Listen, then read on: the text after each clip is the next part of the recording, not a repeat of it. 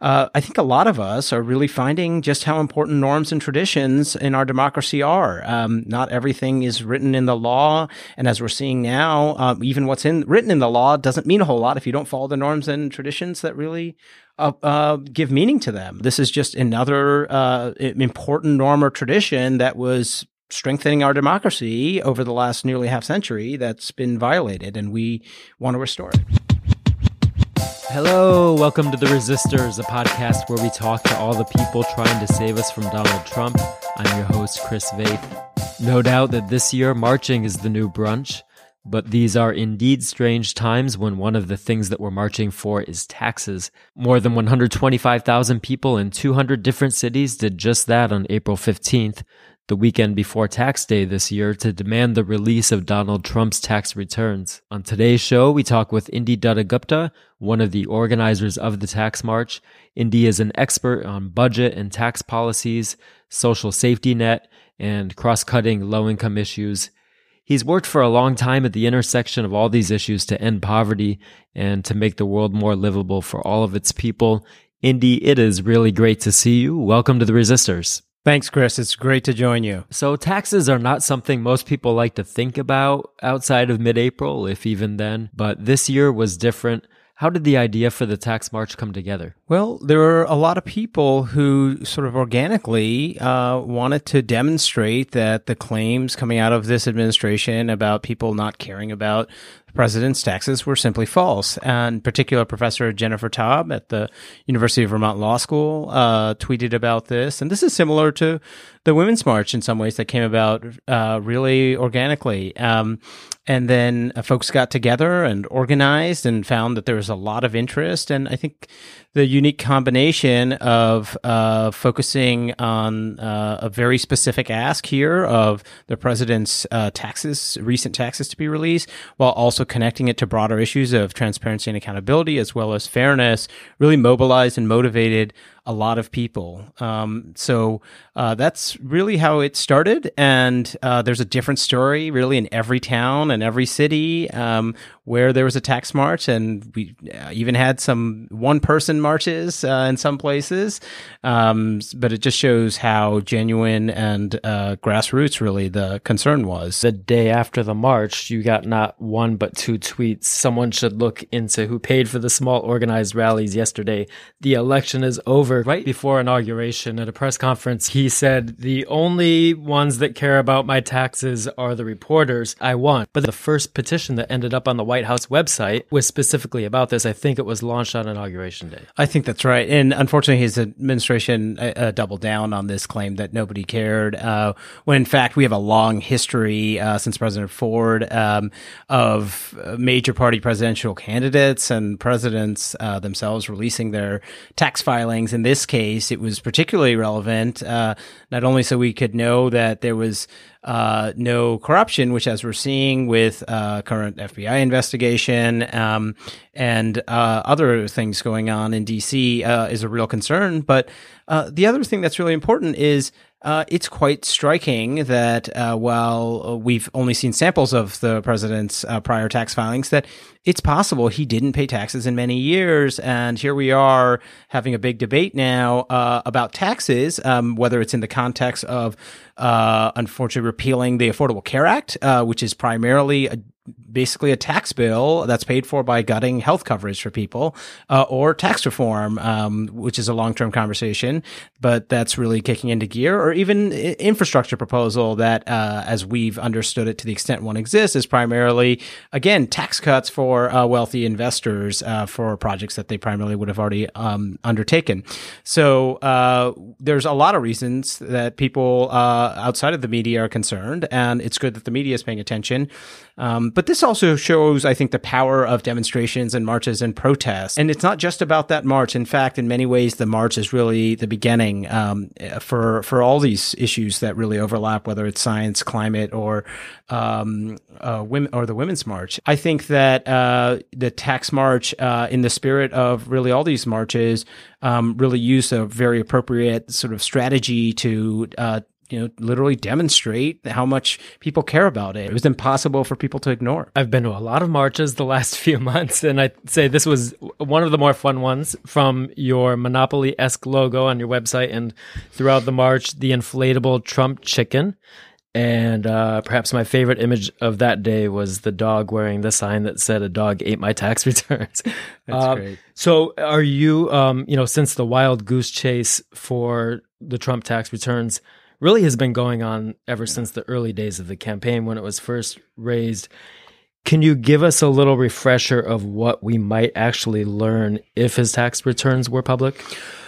Yeah, so it's a great question. What might we learn if we saw the president's recent tax filings? The first thing I'll say is don't think we'll learn everything. To the extent that people have concerns, especially about some foreign governments and potential financial entanglements, look, a lot of that can be obfuscated. And in fact, the complexity of the Trump family's taxes suggests that they likely would be obfuscated, but we would have to do a lot of investigation. This isn't the sort of thing where even if they were released tomorrow, one would immediately know where there are conflicts of interest or potential conflicts of interest.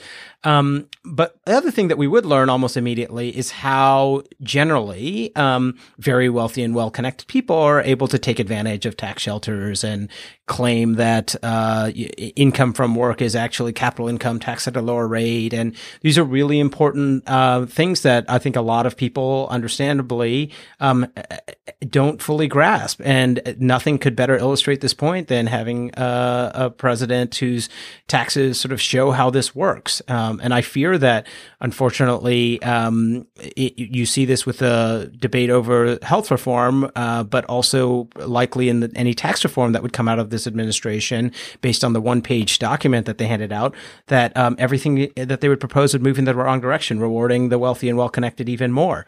And I think people have a right to know if the president is going to be slashing his own taxes. In fact, he claimed otherwise while campaigning. And so while, a lot of us are no longer taking the president at his word, since he might contradict himself from one moment to the next, we still, I think, need to hold him accountable and let voters know where he might be violating his promises. And to be clear, his original excuse for not releasing them was that he was under audit, and the tax march actually did force the White House to recycle that excuse. But the IRS does not prohibit transparency even if you're under audit, right? Not only does the IRS not prohibit him, the president, from releasing his tax filings, but by definition, he wasn't under audit for 2016. So there's absolutely no reason why those filings have not been shared, which they could have been as soon as they were filed, assuming they have been filed or, whenever they're ready.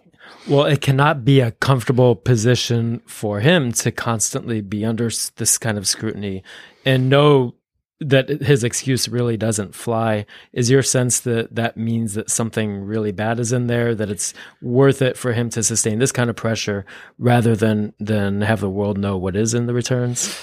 One assumes that if you've paid the price that I think he has and will be paying, that there is obviously something that either appears bad or genuinely is bad and appears bad, and or will lead people to finding out something bad. And again, we really do need to see the documents, but we can speculate. And in fact, that just suggests how bad it might be, that people are going to speculate, and their speculations might be totally unfounded. And, but yes, they've obviously clearly broken precedent. They had members of their own party and more with almost every week or month, call for the president to, release his taxes.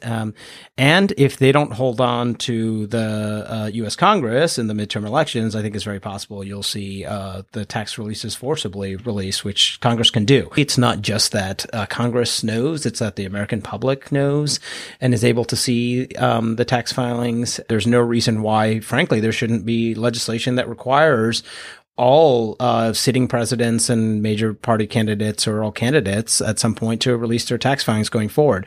So I'm hoping that just as the president here has violated this important norm, that it may actually lead to us enshrining it in law.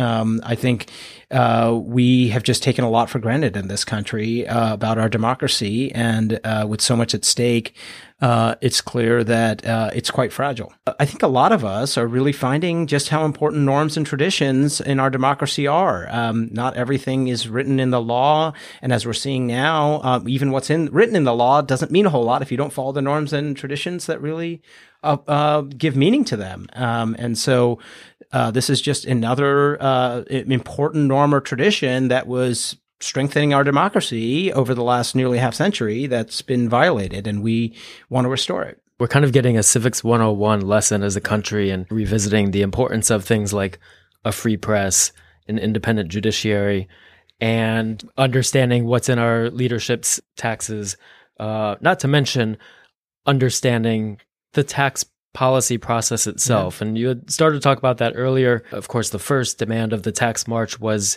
the release of Donald Trump's tax returns, but you very clearly made the link to why that's important as we enter this debate over tax reform. Can you talk about that? That's right. So the tax march had a unifying focus on calling for the release of the president's tax returns, but various tax marches, including the sort of core national one in D.C., which wasn't the biggest but was sizable, had a set of principles that sort of brought together an incredibly sort of diverse group of organizations. The particular focus on tax fairness and economic fairness, including racial justice.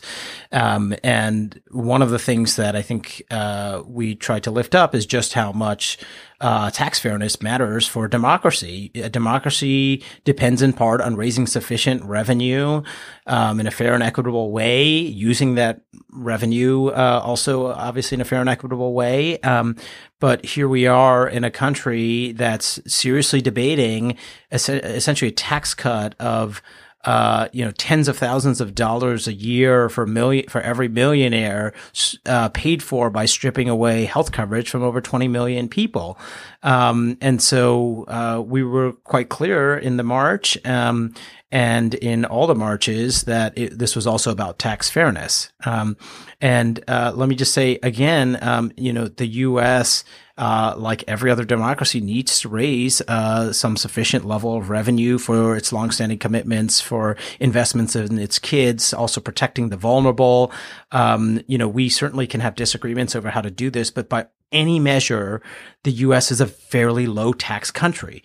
You've got to factor in our state and local taxes when you're thinking about our overall tax system.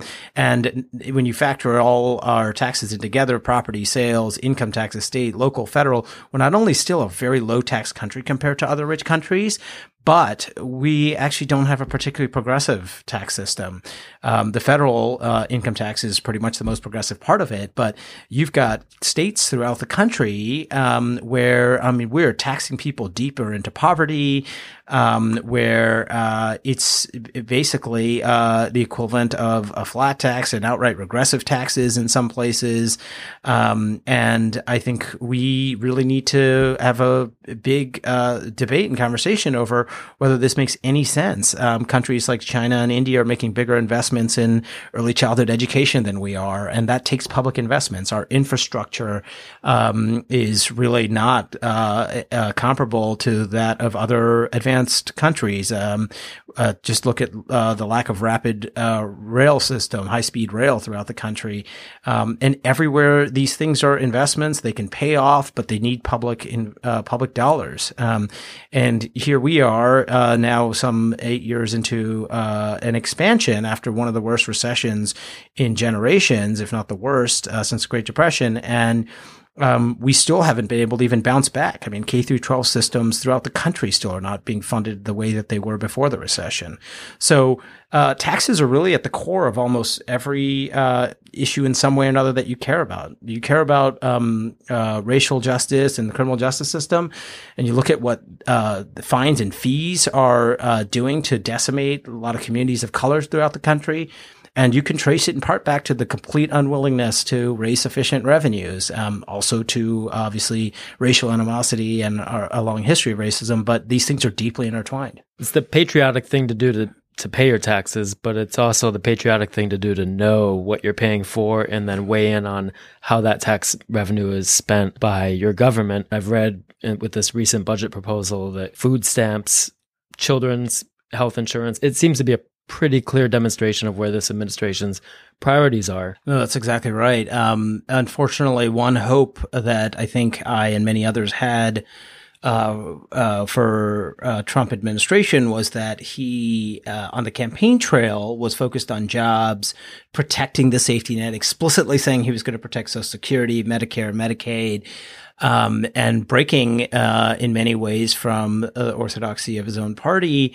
And you could imagine a domestic agenda that was far more humane.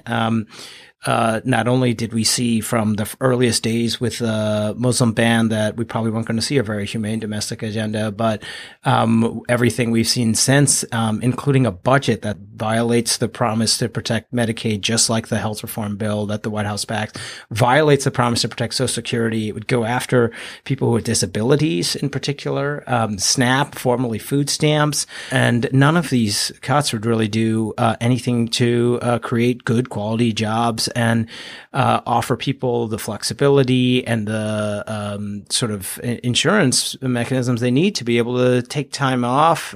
They might fall ill. You could have to take care of your kid or your parent or your love or your partner. You might have a disability or injury or illness. Never mind just giving birth. Unfortunately, what we're hearing on where there was some modest hope also for paid family leave sounds also really grossly insufficient. In a lot of ways, unless you are in the top 1% and voted for the president, he's betraying what I think he ran on and what he communicated to his supporters and the American people. With the Boston Tea Party, remember, it wasn't just don't tax us. It was essentially no taxation without representation. They understood the value of taxes. Correct me if I'm wrong. There was a pretty concerted movement to reframe taxation. Probably for centuries, no one really wanted to pay their taxes, but the way you've described taxes as investments, and then in the last couple of decades, the discussion of tax relief has the connotation that you're getting relief from something bad. Yeah. And that was pretty intentional, right? Yeah. And that's a great point. And I have to say that I think even oftentimes folks on the left feed into that. And there are a number of sort of progressive tax bills that were called, Tax Relief and Reform Act. And I think it matters certainly how we talk about things, and also just the confidence we give to people and that what their money is going for. I think if you ask people where their tax dollars go, they'd have a very little sense of the reality of it. By and large, people see that they have some taxes deducted on their paychecks if they have paychecks, and especially that's primarily for Social Security, Medicare, and then we pay these income taxes, and I don't think people have a sense that for example, all the programs that essentially go to lower moderate income people, aside from health insurance, have been declining over time as a share of our spending. The entire defense budget is essentially equal to or greater, most years increasingly greater, especially after the recent budget agreement, than all domestic sort of annual appropriations, discretionary spending. I think if people had a better sense also of what their tax money was going to, they might have a better sense of why it's worthwhile. There's always ways to be more efficient and to have savings in government, but health insurance is a perfect example. The government health insurance programs are all far more efficient by any measure than our private sector insurance programs. They do a far better job controlling costs and delivering comparable or nearly comparable care. So if you cared about waste in the health sector, the last thing you would do is shrink public health insurance programs. If anything, you might empower them, let them bargain more for cost savings and reductions. And we can still have innovation and great medical research through investments in National Institutes of Health and other public institutions that really are at the forefront and the reason why we have many of the medical breakthroughs we have. So what can we do now that, the March has passed and most of us, are not tax policy experts, what levers of change are there for us, in addition to marching, to impact some of the issues that you're describing? Well, I think the first thing that anyone should do is try to learn just a little bit. If you've read a couple pages of careful, detailed analysis from a trusted source on it, you know more than most members who voted for the bill. And also, I'd say, look, it's really important to engage your members of Congress.